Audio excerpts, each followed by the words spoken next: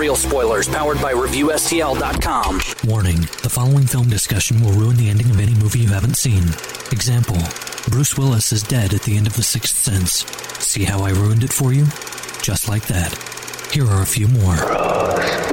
Silent breed is people! I am your father. Get it?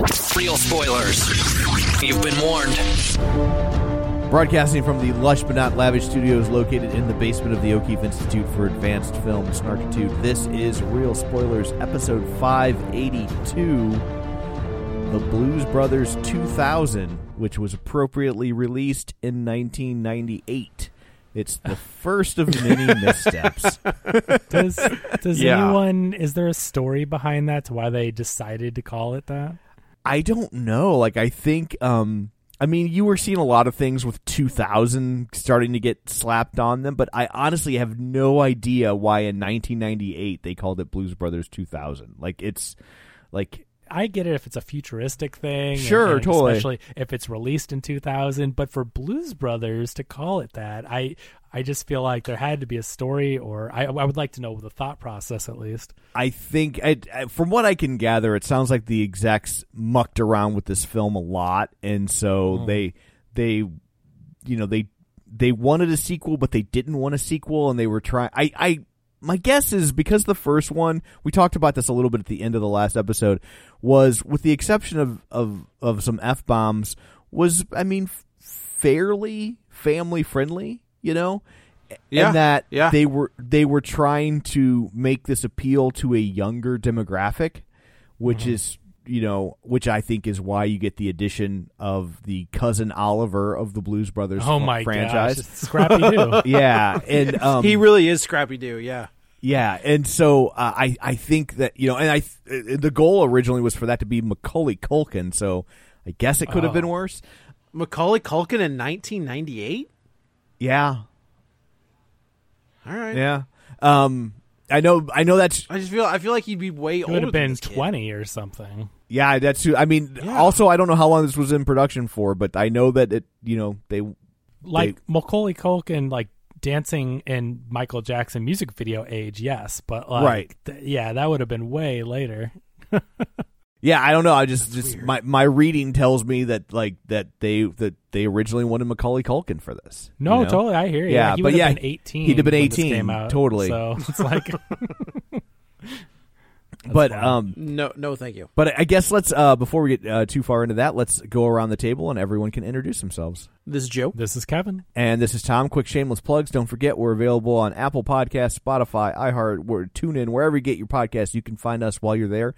Be sure and subscribe so you never miss an episode. If you want to leave a review, that would be nice as well. You can also find us on the internet at facebook.com/Real Spoilers.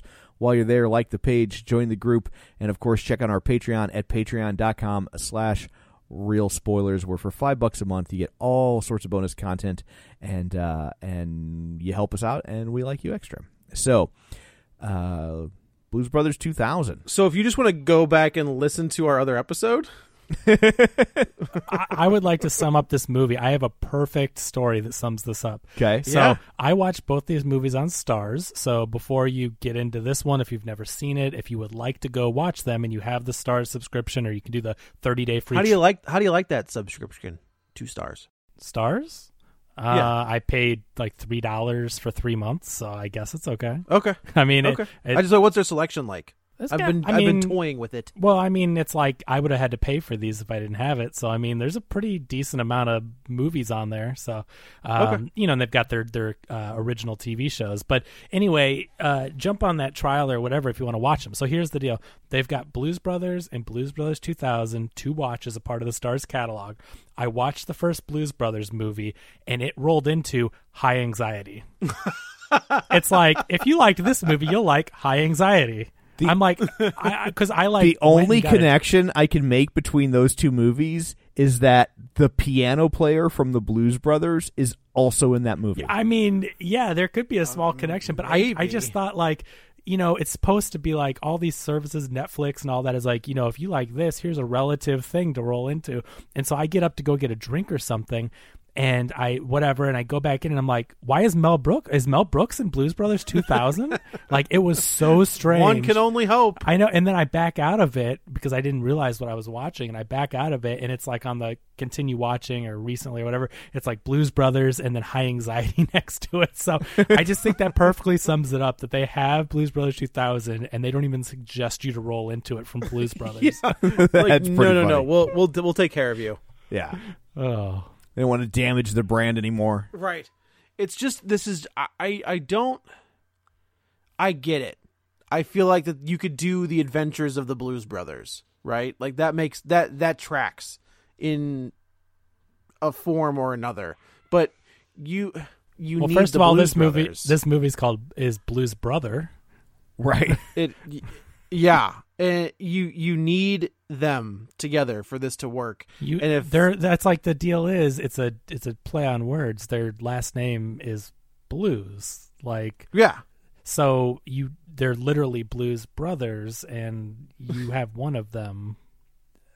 Yeah, and I think that's... and them, kind of touching on it's basically this movie opens the exact same way the first one opens.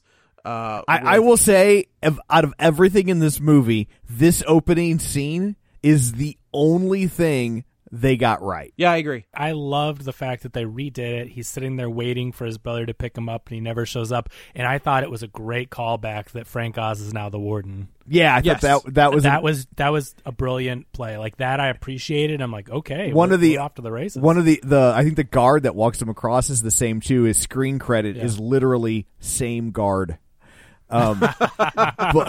Which is and that is the biggest laugh you will get out of this movie. Yep.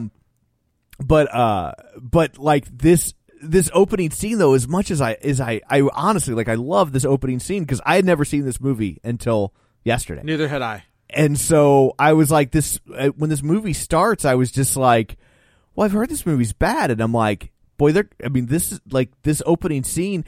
I mean, it's a weird way to start a comedy because it's also very touching. Just the image it's a gut punch.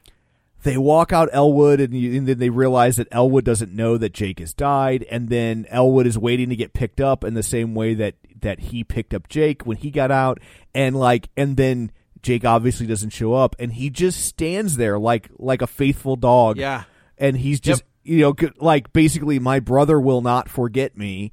I just have to stand here and wait. He will for sure come for me. And it's like, it's just such a gut. But it's as good as that scene is, it's also like, this is supposed to be a musical comedy. It's a little bit of an odd way to start your film. Well, and the thing that really threw me off too, so I knew nothing about this going into it. I presumed John Goodman was playing Jake. Like, I just, from the poster, from my understanding was that flip him out. Right. I mean, they just recast him, and it's not like an in bad taste thing. I mean, John Belushi died, obviously, and so they get another great actor to play the same character. Like, because I, in my head, not having even seen Blues Brothers until this podcast, I was like, how are you going to do a Blues Brothers movie without the Blues Brothers? That would be silly, wouldn't it? So, like, I landed in a similar place, having not seen it. Like, I didn't think that they would be and have enough, be in poor taste enough to just pretend like they could recast the role, but I just assumed that they'd be like, oh, this is your long lost brother, or this is a cousin, and he would fill the same slot without actually literally playing the same character. But which they kind of do, but don't do it. Yeah, it's right? really like the cop is that exact what you just described, right? But is that doesn't Miles happen Dyson? until the very end. Yes. Okay, because I'm like, wow, Miles Dyson's in this movie. Yes, it is. Yes, they. But you're right, Tom. Like that, you're absolutely right. It's like, okay, we obviously can't have Belushi, so we'll just say that John Goodman is his other brother. But they don't do that. They get the bartender from. It's weird. Club. It's like they recast three people to play. Yeah.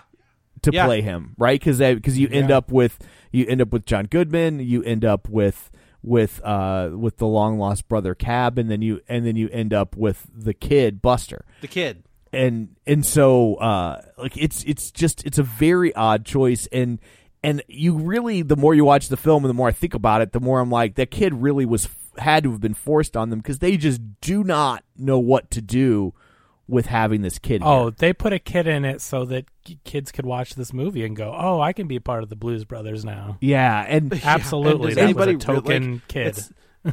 It's not like Spider-Man. We're like, oh, I can anybody behind the mask. Like nobody wants to be a Blues Brother who's a kid, right? Know? Well, like, that's I think that was our age would do. but I think that was the goal, though, right? Is that was to pull kids into this sure, movie. totally, yeah.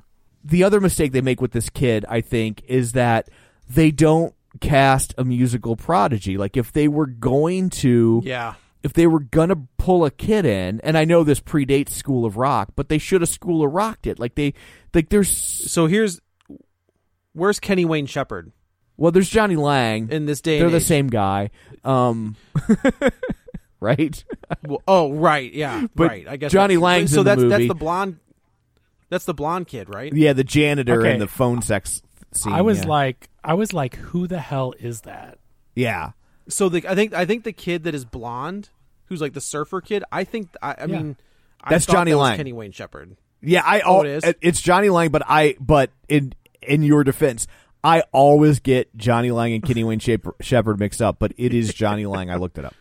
But who the hell is Johnny Lang? He was He was like a blues guitarist, like a kid prodigy, like he. But see, yeah, but that to what I was saying last episode, and why I said it's more so in this one, they kept hitting you over the head with cameos where I don't know any of these people, and so it was frustrating that they would keep being like, "Oh, the lowly janitor, look at this guy," like, because I'm like, who the hell is this person? I felt like this movie was called Blues Brothers Cameo. The ones that I recognized was Travis Tritt, where I was like, I don't know, a country western guy. Yeah, he's a country western guy. I wouldn't recognize him though, BB King. I know the name. BB King, Aretha Franklin. Sure. They bring back basically the entire cast of the last movie, with the exception of the guys that are dead. They bring everybody. They don't bring back. They don't bring back Ray Charles. Oh, I guess they don't bring back Ray Charles. That's true. And I don't know why. I've wondered. That was a weird one. Yeah. But then they also cast about 700 other blues musicians in this movie. Yes, that is also correct. And it's like, I don't know who any, like I know, I figured it out because I'm like, is that Eric Clapton, like a young Eric Clapton? Because it's from almost 20 years ago or 22 middle years age. ago. Yeah.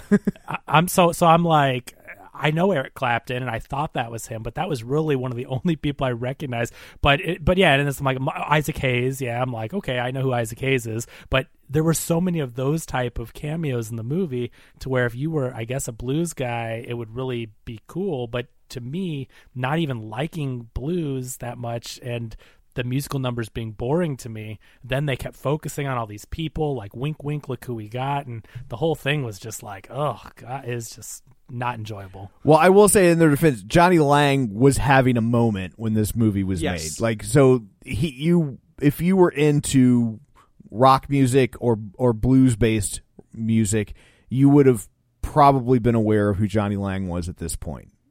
Sure, because he's probably 17 in this movie. Yeah, I would say that's about right. Yeah, so actually younger than Macaulay Culkin would have been. Yeah, right. And he probably would have made a better choice as a blues brother, because then he could have actually at least performed with the band. That's what I'm saying. Instead of pretending to perform with the band. Yeah. Right.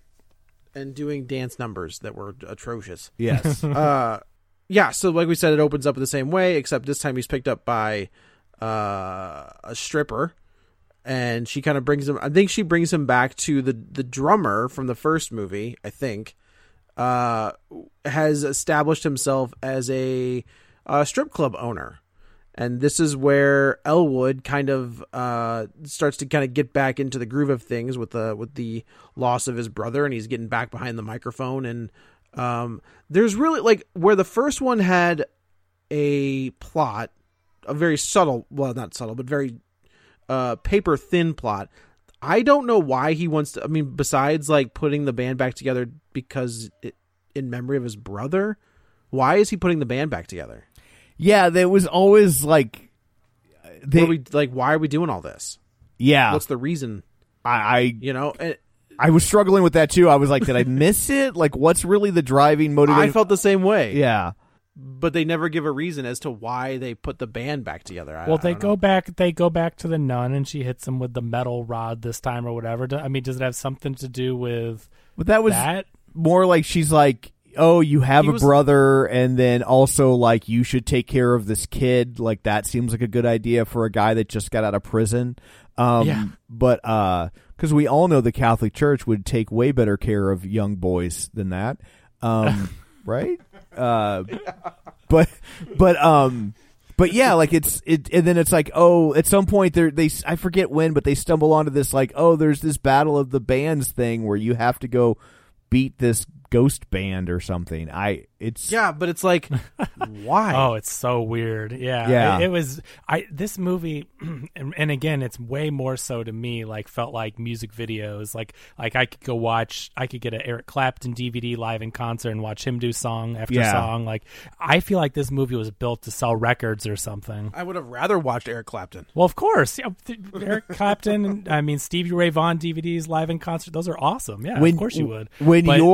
When you know your movie is in trouble, you should take it as a sign when you are unable to get Jim Belushi to agree to be in your movie. You ain't lying. You know, and they because they wanted it to be Jim Belushi, and even though I was wondering, I'm not a huge Jim Belushi fan, but I mean, at least there's like a biological connection that makes it feel a little less sleazy. Even though I Paul love Walker's brothers filling in for him, and, totally. But he was attached to like an ABC television show, not What About Jim, but that he couldn't get out of. So because I think he wanted to do it, and he tours as the Blues Brothers. Him and Dan Aykroyd. I actually saw them a few years ago. My wife danced with them on stage. But it's not the Blues Brothers band. What you get is Jim Belushi has a band called the Sacred Hearts Band, and basically for an extra probably $20,000, you can throw Dan Aykroyd into the mix, and they'll call it the Blues Brothers. But you're not actually getting, and a lot of that original Blues Brothers band has passed on now. But you're not, and then because there was a touring band that was called the Blues Brothers Band that would go out, and then that was like the core musicians, Matt Murphy and stuff like that. Gotcha. But anyway, like when, like I feel like maybe this is this would be a totally different movie if they could have got Jim Belushi. Like they should have waited. They waited 18 years. They should have. I was going to say the same thing. Like, if you can wait 18 years and he's doing a television show, so he can't do it. That sounds like a pretty poor excuse, because you could have waited or done it earlier. Like, there was plenty of time. Don't act like, because then you don't got to do the kid thing. You don't got to do this weird, this weird brother thing that John Cooper plays. Like, you don't have to do any of that stuff, and you can just be like, you had a long lost brother and just roll with it, Yeah. And that's, I think that, along with what we talked about before, where there just is this, it's too polished, and it just seems like there's no point to this movie. There's no dirt to this movie. That's the thing. I mean, you went from a gritty 80s Chicago movie to a 2000s movie, and it just it lost the appeal of that dirty, gritty city type of cityscape. Right. And the blues scene. This is like they're like the movie starts off pretty much in the beginning like they go to a Mercedes dealership. That's how clean it is. It's just, to me that's the biggest misstep of this entire movie, is, along with many, but the biggest one is they set up like this Cadillac, right, that Dan Aykroyd sold for a microphone. So he goes to this junkyard, and I was like, oh, he's gonna get the Cadillac back. That would have been cool. But no, he just gets another crappy police car. And but it's like, not, why? Though, that the police car he gets is not only better, but it's like, it seems to have way more equipment. Like, it's equipped better than the original. That's true. But I guess I just feel like that's a missed opportunity to call back to the... I agree. If you would have... What a touching thing that would have been, another one of those moments in a better movie. 100%. Yeah. There's no reason they need to get another cop car. Like I said, they should have just gotten that. The cop car they picked for the original movie was pretty hard to find, and so that's why they switched to this different make and model. Well, I'm saying, why not go back and get the Cadillac? Oh, I see. Oh, that would have been a nice touch. Like, but I think the problem there becomes that cop car in the first one became so iconic. Yeah. That especially with the speaker attached to it, which is maybe the only callback from the first movie we don't get. Right. But I just think that like the ideas of the Blues Brothers in something that wasn't an old beat up cop car, you know. Plus, they want to check as many boxes from the first movie. I mean, we talked about how we kind of felt like Butch and Sundance, the early years or days, I can't remember which it was, kind of invented fan service. I mean, this movie almost every scene in this movie is some kind of fan service. I mean, this entire movie feels like the pre-roll to a ride at a theme park. It really does.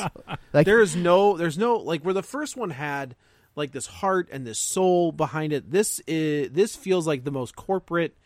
This feels like the music industry. Well, that's what I'm saying. This entire movie feels like it was meant to sold records, and it's just music number to music number. The first one, even if the story was paper thin, there was enough story and enough heart and enough of the brothers' story to make it interesting. And this movie is just like musical number to musical. How can we string these musical numbers together?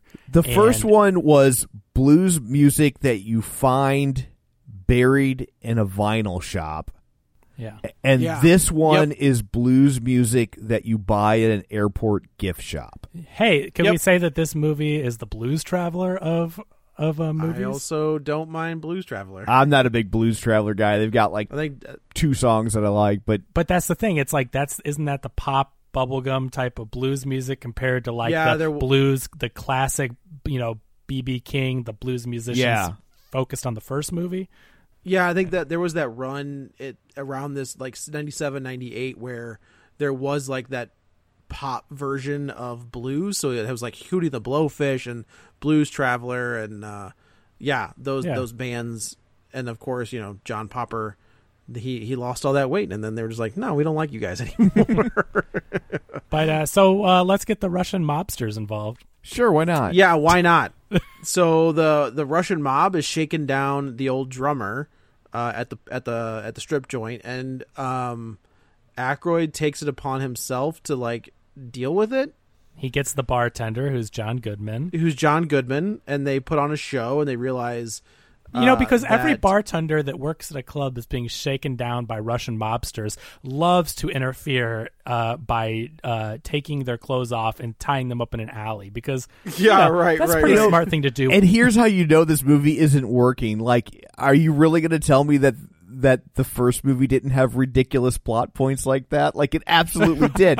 But you were on board. There was just something about it that from the get-go, it created a world, and you were like, I'm on board. And this one, like, every decision, you're just like, we're doing what now? Because it's bad. It's such a bad written movie, and it's weird because it's still Aykroyd and Landis. It's so weird to think that this is the same creative team. Like, I don't get it. Yeah. It's just a really bad movie.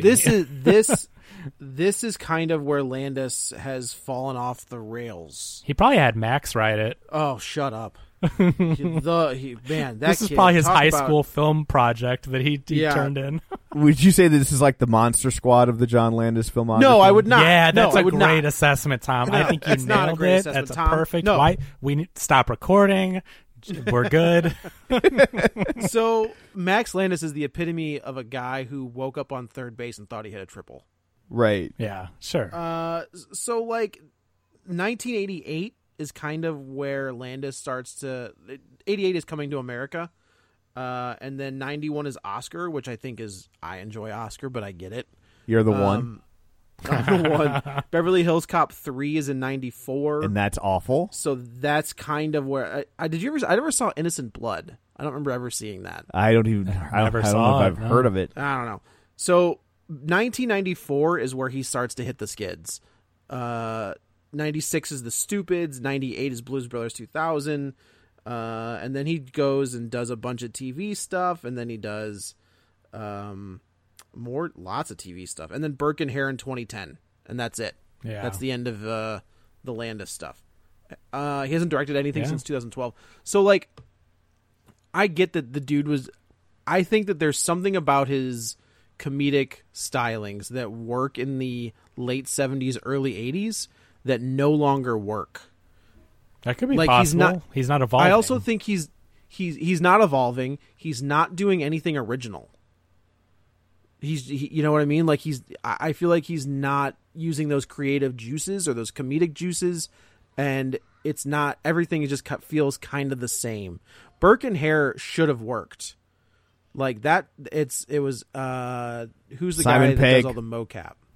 Simon Pegg and Andy Serkis and Simon Pegg. Yeah, Simon Pegg as like these two dudes who just robbed graves and tried to sell the body. It's a real story. Like tried to rob graves. They ended up killing people to get more. But it should have worked in the John Landis world. But it just doesn't work anymore. Like I don't know what happened, but. I mean, he killed Vic Morrow. I guess that's what happened. I think it's interesting because sometimes when you're trying to like revive a property like this, sometimes it's very important to get the creative team back, and sometimes it's very important to find younger filmmakers that understood the original what made the original creation work. Because I think sometimes those younger filmmakers that grew up on it understand the property in ways that the people who created it didn't. They just went in and did what they did and didn't think about it. And not that they didn't think about it, but they didn't think about it in this deconstruct it. You know what I mean? In the same way. Well, but they also were younger and they were making it for different reasons back then. So like Landis has become a huge Hollywood director, and he's making all these big, with these big stars, and it's like he's a little bit out of touch when you think about he made Animal House and Blues Brothers, and he's doing this as a young guy that wants to put his mark on film, and right. I think there's something lost when you go back and you're like, yeah, let's reboot this 18 years later, but you're not the same director, right, as when you made that 18 years ago. Well, I think the problem is he is the same director.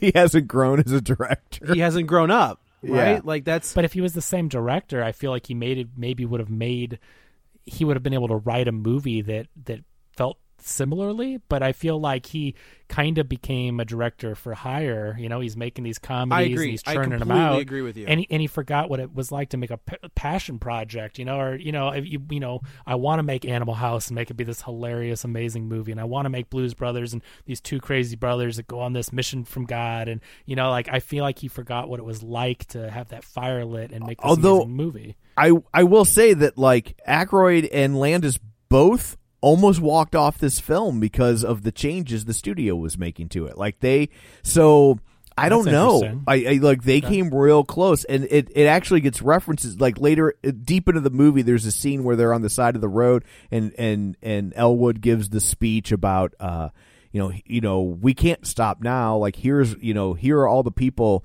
who didn't quit. And he right. And then he says like Robert K. Weiss, and they're all like, and the two of them are like, who the hell's that? And then the movie doesn't address it.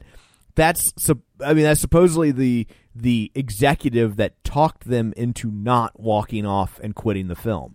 And so that's slick. So I mean, I don't. And as much as I don't like this movie, in fairness to Landis, I don't know that we could say it's not a passion project. I feel like they had to hustle to get this thing made. The original one had a budget of like $24 million. This one, 18 years later, had a budget of $28 million. And that $28 million counts the fact that Aykroyd and Goodman both were working for scale just so they could get this movie made. So, So I mean, I like that. That doesn't. I get that it doesn't feel like you're seeing the passion on screen, and that's largely because you're not. But I don't know that it's because they don't have passion for it. Okay. Yeah. Fair enough. I don't know. I guess as we're talking about this, I'm thinking of like Clerks to Clerks 2. Yeah. Like there's a degree of I used it last time. There's a degree of like punk rock with Clerks, where Clerks 2 feels like it is those because it's all the same creator, it's all Kevin Smith. There is this feeling of growing up and becoming a different filmmaker, right? And I feel like that is kind of like we said, there's a story here that could be to be told of like an older blues brother who's back on his own. There's a story there, totally. But maybe you're right. Maybe they were trying to tell that story, and they must have just been trying to sell records, though. This movie had to have, or maybe they weren't, or maybe the studio was. That's what I'm saying. The studio. I get what you're saying, but at the same time, like this isn't the kind of music that was burning up the charts in 1998. You know what I mean? So it's like I don't really know that they thought that they were going to sell I'm not saying they didn't think they were going to sell any records, but like. But why even make this movie? Why in 1998 do you make a sequel to Blues Brothers without one of the I'm just trying to wrap my head around why this got made. That's all. I think it's I think Aykroyd wanted to be relevant. I think he wanted to have a hit. I mean, it was just what about 3 or 4 years before this that he pulled the cone heads out of mothballs and tried to resurrect that. So it's weird that that works for me. Like 1994 Coneheads is a thing that that was a big movie for my generation. You might have saw it a lot, but it was not a big movie. That movie was a box office disaster. I did not see it in theaters, but it was definitely like a cable VHS rental that was played a lot, like at parties or whatever. That was a big movie.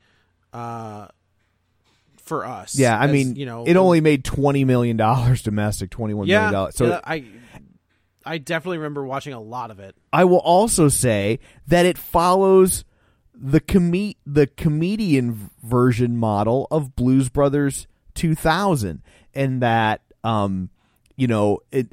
it stars Dan Aykroyd and Jane Curtin, obviously, is Beldar and Primat, but you also the older sister from the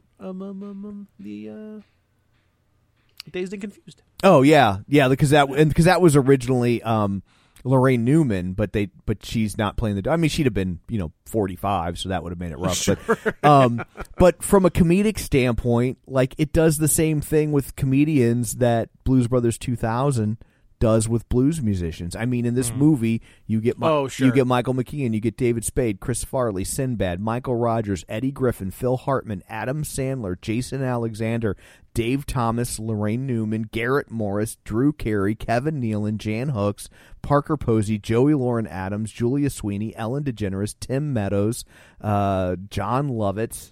I mean, so basically everyone who was on SNL at that time. Yeah, and Tom Arnold. So well, they can't all be winners. Yeah, it's following the same template. Yeah. It just I don't know, I guess I feel like that one, it was that and Wayne's World, and so there was all of that SNL run was coming back when I was at that age. But this one, I remember when this came out, and it was just I have no interest in this whatsoever. Even as much as I love Blues Brothers back then, right? I had no interest in seeing something without Belushi. Totally, yeah. So they're getting the band back together. This is another callback to the scene with Matt Murphy where they go to a Mercedes dealership, and it turns out that Aretha Franklin brought Matt back. She had so much business at the cafe with no employees. She was able to buy a Mercedes dealership. Yes, correct. So this is where they do Respect. And finally, he acquiesces to Aretha Franklin, and he looks like a scolded dog, and she's like, you know what? Forget it. If you're just gonna act like that, go ahead and go. And he was like, all right, and he takes off. And of course, the buddy from the first movie, she's like, yeah, you can go too. And he immediately snatches up his trombone, and they take off.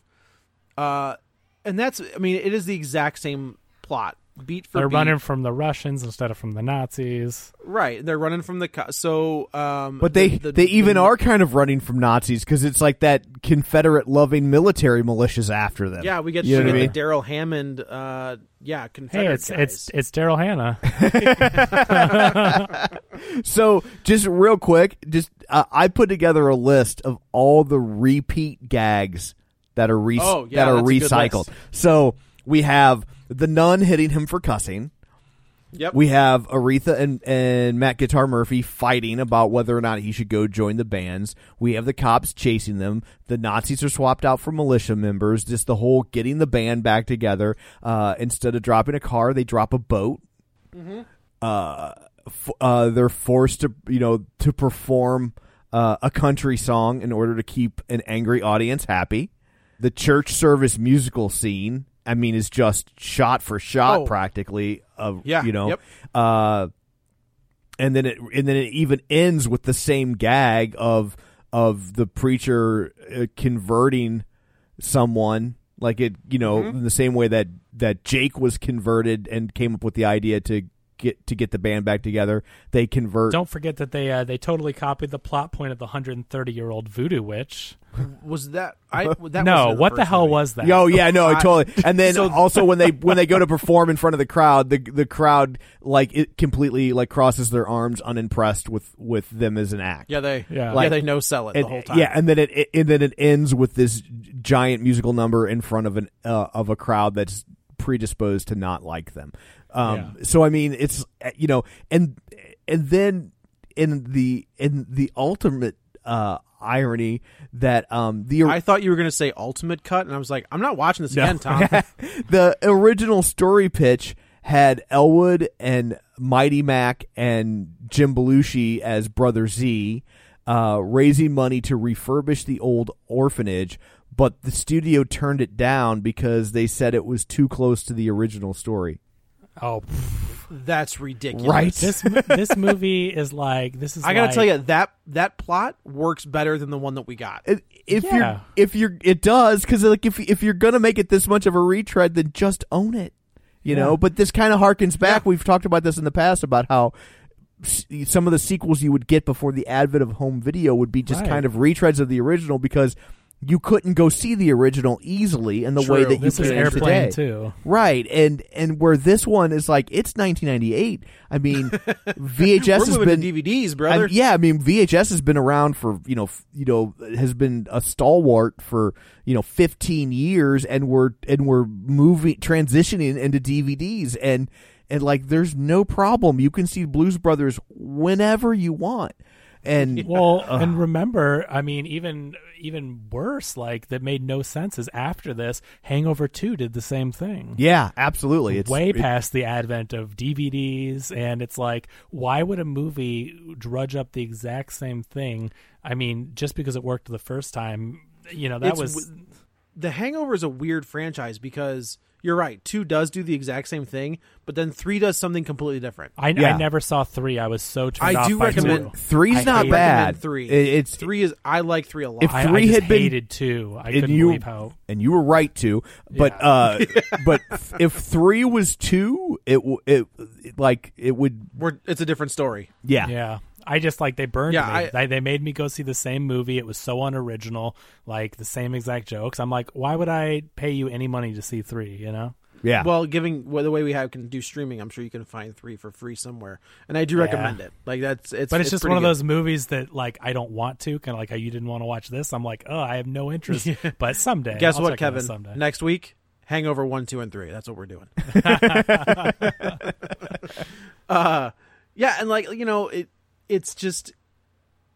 It was hard to watch because the musical number. The thing about blues music is there is a degree of soul to it. Yes. Yeah, there's commercial passion and emotion, and this just when B.B. King gets up there, I feel like B.B. King gets a pass because that dude is, the king of blues. Yeah.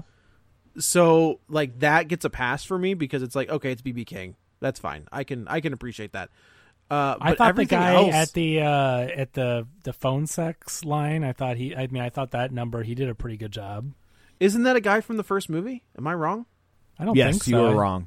Oh, Yeah, I thought it was. no, that is that number was performed by Eddie Floyd and Wilson Pickett. Okay. Again, But I thought like that was okay. Like I at least thought it was something a little bit different, and it had that kind of double entendre to it. Like I thought that was okay, but most of the numbers didn't feel very clever or original, and they felt like they were just music videos, and that's why I started to get so bored during the second one when it went from musical to musical number that I started doing the 10-second skip, because I'm like, just I didn't want to totally like go 3 minutes forward, because I'm like, is there any plot point? I don't want to skip that, but I don't want to sit here and watch a music video. I'm just like, skip, okay, nope, okay, end of the song, good, we're done. I know you're not a fan of the music, but like as someone who's not a fan of the music, I mean, could you feel the difference in the passion for the music between the two movies? Yeah, because I didn't skip anything in the first movie. Yeah, like in the first in the first movie, it's like the music is, and it's not like these aren't good musicians, but it just it's like it's reveling too much, especially that last 20 minutes. Oh my god! When it's just like everybody takes a line, hour, and I thought I thought we had stopped time. That last song, when they try to get 50 different people to sing the same song, they were horrible. Like there were a couple of them that sounded okay. A lot of them sounded like out of tune and off key. Like it was crazy that they tried to like, okay, now you sing a part, now you sing a part, now you like, oh my god. And those are all like, that's a murderer's row of talent. Like here, like it's like here's the people in that scene. You get Jeff Skunk Baxter, who's from the Doobie Brothers. He's also an astrophysicist. You get Gary U.S. Bonds, Eric Clapton, Clarence Clemens, the saxophone player from the E Street Band, Bo Diddley, Isaac Hayes, Dr. John, B.B. King.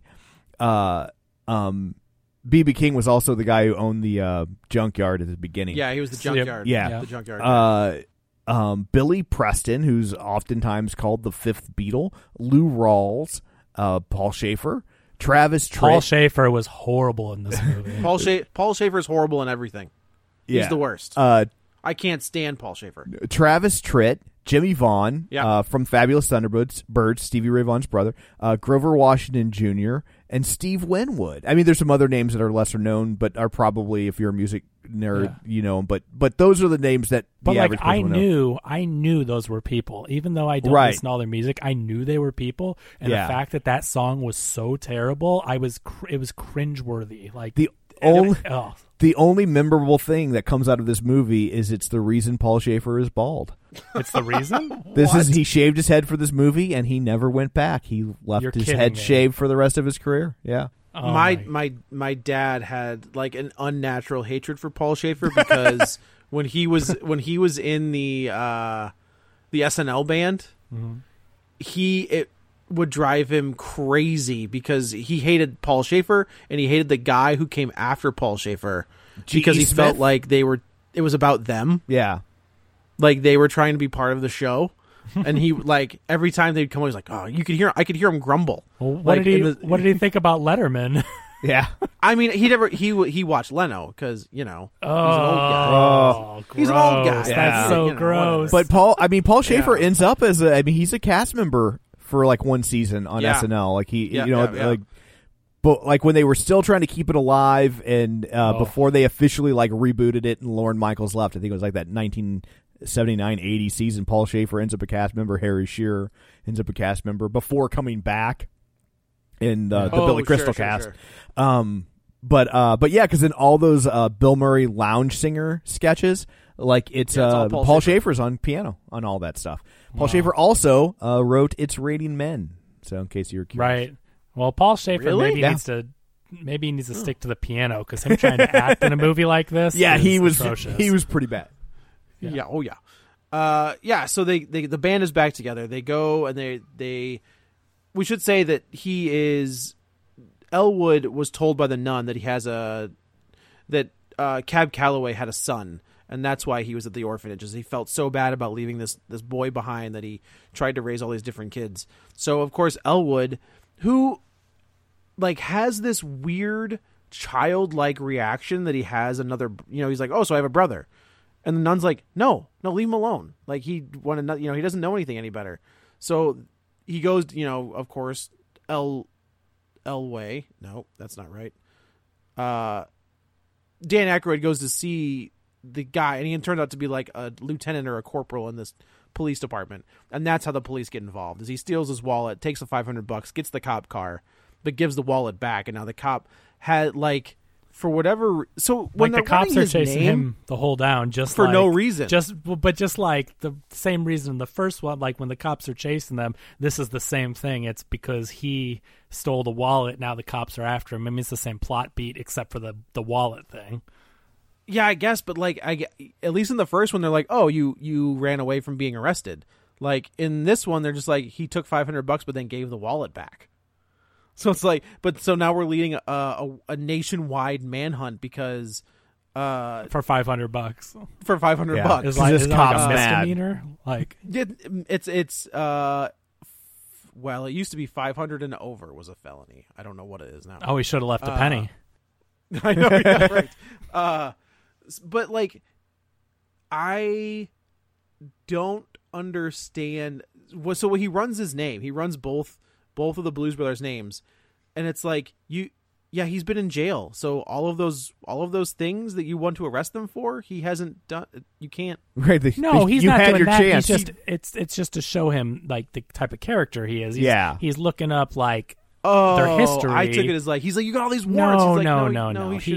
It was just to show how crazy they were. Like he's trying to understand who is this guy trying to say, hey, you're my brother. I don't really want anything to do with you. Right.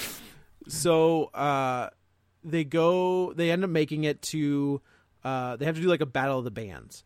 And so they get to the voodoo priestess. Yeah, the weirdest. This is where, I know the first movie's crazy with phone booths exploding and flamethrowers and rockets. It had a certain sensibility, like the tone, whatever. It totally worked with the movie. And this one, there's an actual voodoo witch who disappears, reappears, turns them into old Greg. Like, what the hell is going on? I read a review of this movie from Nathan Rabin at the AV Club, and he was like, their knowledge of Louisiana seems to be derived entirely from Scooby-Doo episodes. Yeah, it was crazy. I could not believe that they went to this weird voodoo lounge and did I don't know. It seemed like a very strange, out of place plot point for these movies where they do some fantastical things. I think what it is they needed a plot device in order to give us this all-star band like that. I mean, that's the only thing I can. A regular battle of the bands. But I mean, even a regular battle of the band, for there to be like a 30-piece band on stage with all these, with Eric Clapton and BB King, and you know what I mean? Like, it's just it doesn't make any sense. I mean, I know the movie already doesn't make any sense, but I just think that they wanted a plot device for the movie. Didn't make any sense. So they had to add a 130-year-old voodoo witch to make it make sense. And zombies. They also wanted to give Erykah Badu something to do. Yeah. Right. It was so bad. This whole part is horrendous. This is the worst. It really is. Like the other numbers, as boring as they may have been, some of them were okay, and some of them actually sounded like talented. Like the singers, at least can sing, and okay, fine. But when you get to this whole last act, it's just atrocious. It's real bad. Yeah. So she says you have to sing this certain, I don't remember what it was, like a certain style of music. And he was like, nope, we can do all these other different kinds, but we're not doing it. We don't know how to do that one. Then she turns them into zombies. And then they can do it. Yeah. And then they're stuck like that until the actual show. I for one, was offended by the use of green face. Totally. Well, have you guys seen that sketch, that Old Greg? No. You don't know Old Greg? Oh no. My gosh! Some of the listeners will have seen it, but there was this. It was from some kind of sketch show, not one of the ones. Is it not The Whitest Kids You Know? I can't remember which sketch it's from, but one of those sketch shows that's not one of the main ones did it, or it may have been like a Canadian or a different country or something. But it's this kind of thing that went viral. This character, Old Greg, who lives in a swamp, and if you've ever heard someone say have you ever drank Bailey's from a shoe, or do you love me, or Curly Jefferson? There's all these these phrases that come out of this sketch. I'll have to send you guys the link. It's really weird. But he's this swamp creature named Old Greg, and he is painted green, and that's what it reminded me of. Once you see the sketch, you'll understand it. The Mighty Boosh. Yes. I've never even heard of it. Did they say it's that? probably like an Australian sketch show or something. But yeah. Either way, they become zombies, and somehow like they stay Why does she zombies freeze them? until Why? I don't know. They were all going to stick around for this competition. Why did they make it a plot point for her to freeze them into stone, and then they go on and she unfreezes them, other than to like make Dan Aykroyd continue his sentence from before she turned them? Like, I don't understand the point of that. Did that make sense to anyone? No. It's funny because they're frozen. I don't get it. Yeah. But then they unfreeze them before the big show. Yeah.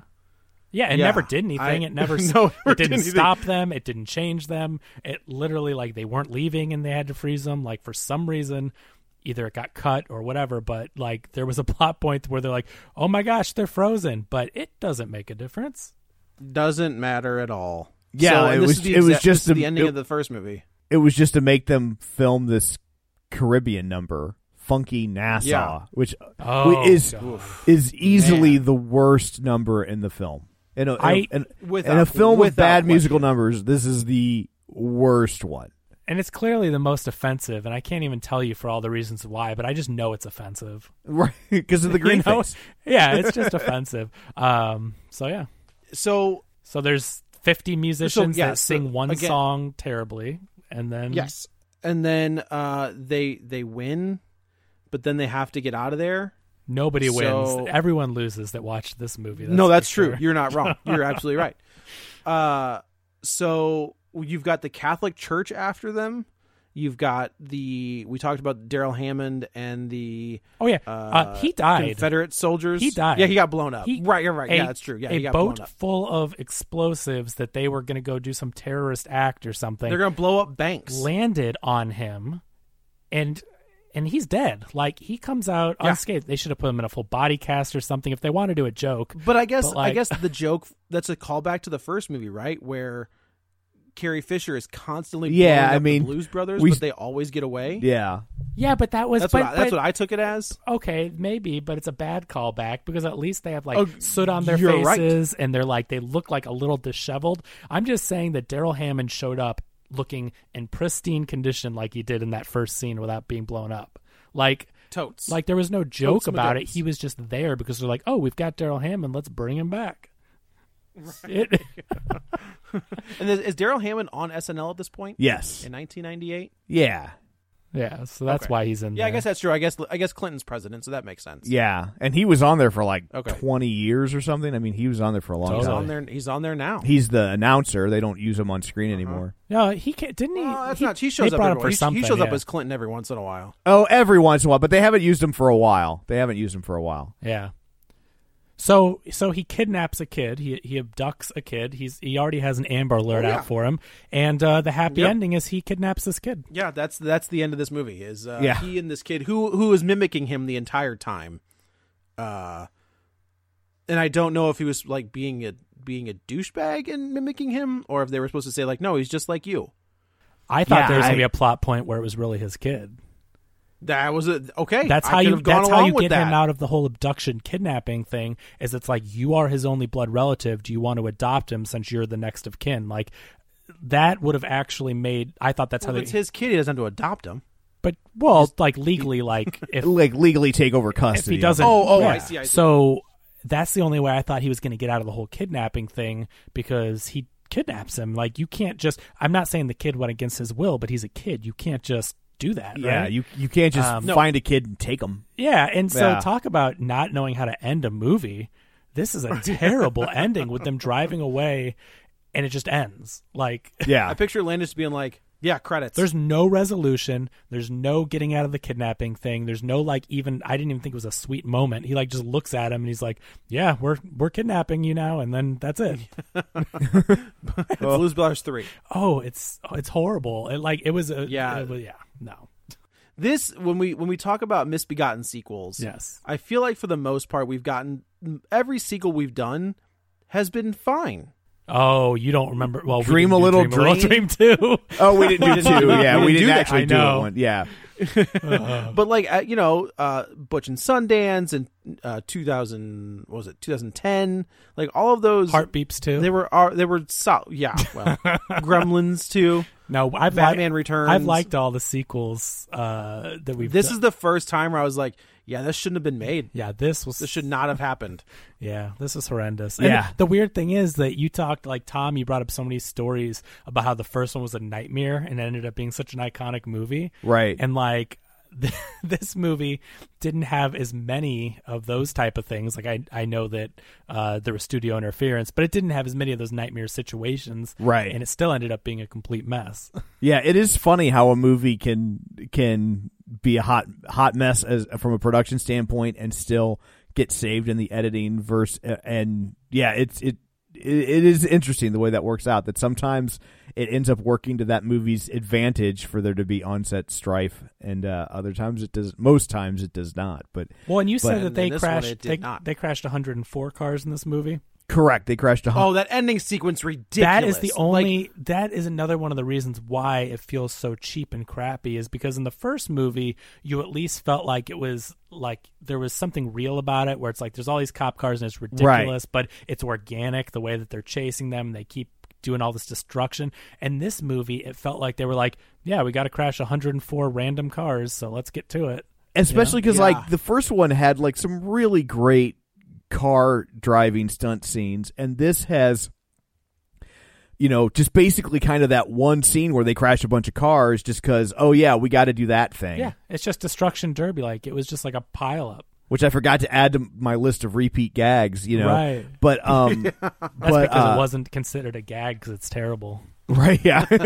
but yeah, and then they throw one more car on the pile just to beat it, and then that record stood until G.I. Joe: The Rise of Cobra. They destroyed 112 cars. So that at least no longer I've never seen that movie. They no longer have the record. I've never seen one of those G.I. Joe movies. Well, I know what we're doing next week. I saw one of them. There's only two. Yeah, I've never seen them. I think I only saw the second one, the one where they had to force Channing Tatum to be in it. Well, yeah, yes.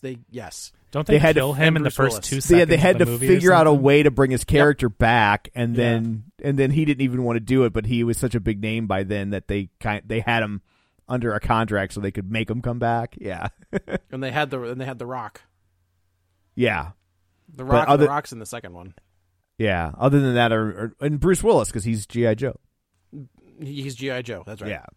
But anyway, yeah, Blues Brothers 2000. What a mess. Yeah, like it's you don't want to watch that movie. I don't even think they sell this in the House of Blues gift shop. It's that bad. Like they I was looking on Vudu and I was like, I can buy it for $15 or rent it for $4. Rent it for $4. Decisions. No, there wasn't. Get this thing off of my Don't tell anybody that I rented this. Oh, I wish you would have just gotten the free Stars trial or the 1 month for $1 or whatever. I'm sad that you had to pay $4 for this. I'm sorry. Yeah. It goes on sale from time to time, and even when it's dropped down to like $5, I'm just like, I have no desire, and so I was kind of bummed that I'm like, I'm going to pay almost as much to rent it as I could have bought it when it was on sale, but at the same time. But at the same time, I'm like, for everything I've read about this movie, I feel pretty confident that I'm never going to want to watch it again, and I made the right call. Could you imagine? Yeah, me too. Hey, could you imagine having to look at this in your Voodoo library? Yeah. No, I'd be Right? I'd be angry every time I looked at it. Can you remove a movie that you've purchased from your library? Call it Voodoo. You're like, no, I don't want my money back. Can you please delete this from my account? Yeah, you can keep the money. Like but no, thank you. Yeah. But anyway, so that's the Blues Brothers 2000. You are welcome. So I guess so. We should talk about what we're going to do next week as we tackle misbegotten sequels. Police Academy 1 through 8. Yeah. Oh God, we got to call Spath. So next week we will tackle. Joe, I think you'll like this one. Oh, okay. We're going to do Rosemary's Baby And you're right. And it's made. There is a sequel to that movie, and it's made for TV sequel. Nothing says quality like a made for TV sequel. We will do the made for TV sequel. Look what happened to Rosemary's Baby, which also stars Ruth McGordon, or what's her name? McGovern? No, the little old lady. McClanahan? The creepy old lady. It's Ruth something. Yeah. Yes. I'm blanking Ruth on her name. McClanahan. She was also in Harold and Maude. But Ruth Gordon. There we go, Ruth Gordon. It's got a legit tie to the first one. Like it's not like sometimes they make those made for TV sequels and there's just no no connective tissue. Sure. But this one, she's like The Rage, Carrie 2. Yes, exactly. Where this one there is. Like when Tom told me, like he asked me just like so we could tease it today. He's like, "What do you want to do next week?" He's like, "Rosemary's Baby." And I'm like, "Wait a minute, what? Like, there's a sequel to Rosemary?" Like I told Tom, I've never seen it, I've never heard of it, and I already know it's bad. You've never seen Rosemary's Baby? No. Oh. I'm saying I've never seen or heard of a sequel, and I know it's bad because Rosemary's Baby should not have a sequel. Like, No, it should that's not. just a movie that, like, just no.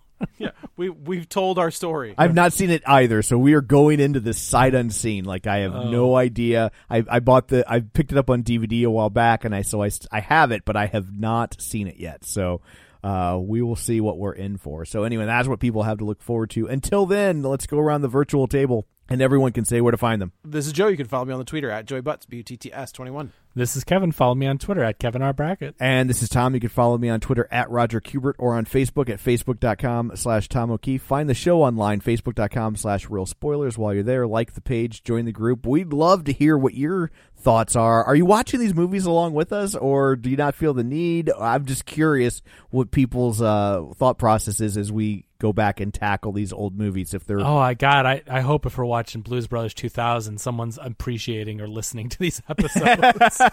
Well, I mean, I think they're listening, but I'm just curious if they go and like, do you just like, as a listener, do you just dive in and just be like, I don't need to see Blues Brothers 2000, I'll just listen to the conversation? Or do you watch the movie just to kind of get your own take and then listen? I'd be interested to know. So you can chime over there. Your best place to do that is in the Facebook group, the League of Show Sharers. So you can also find us on Patreon at patreon.com/Real Spoilers, where for $5 a month you get all sorts of bonus content and you help us out, and we're greatly appreciative. So anyway, that's it for this one. Coming up next time, Rosemary's Baby. Until then, Ronnie takes Connie to the prom. Caribbean is a type of music, I regret to say, which has not been, is simply not, nor will ever be a part of this band's repertoire.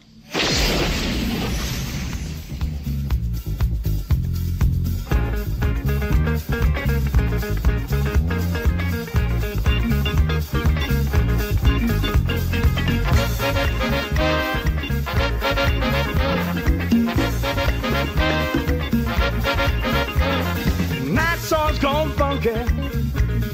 Nassau's gone soul.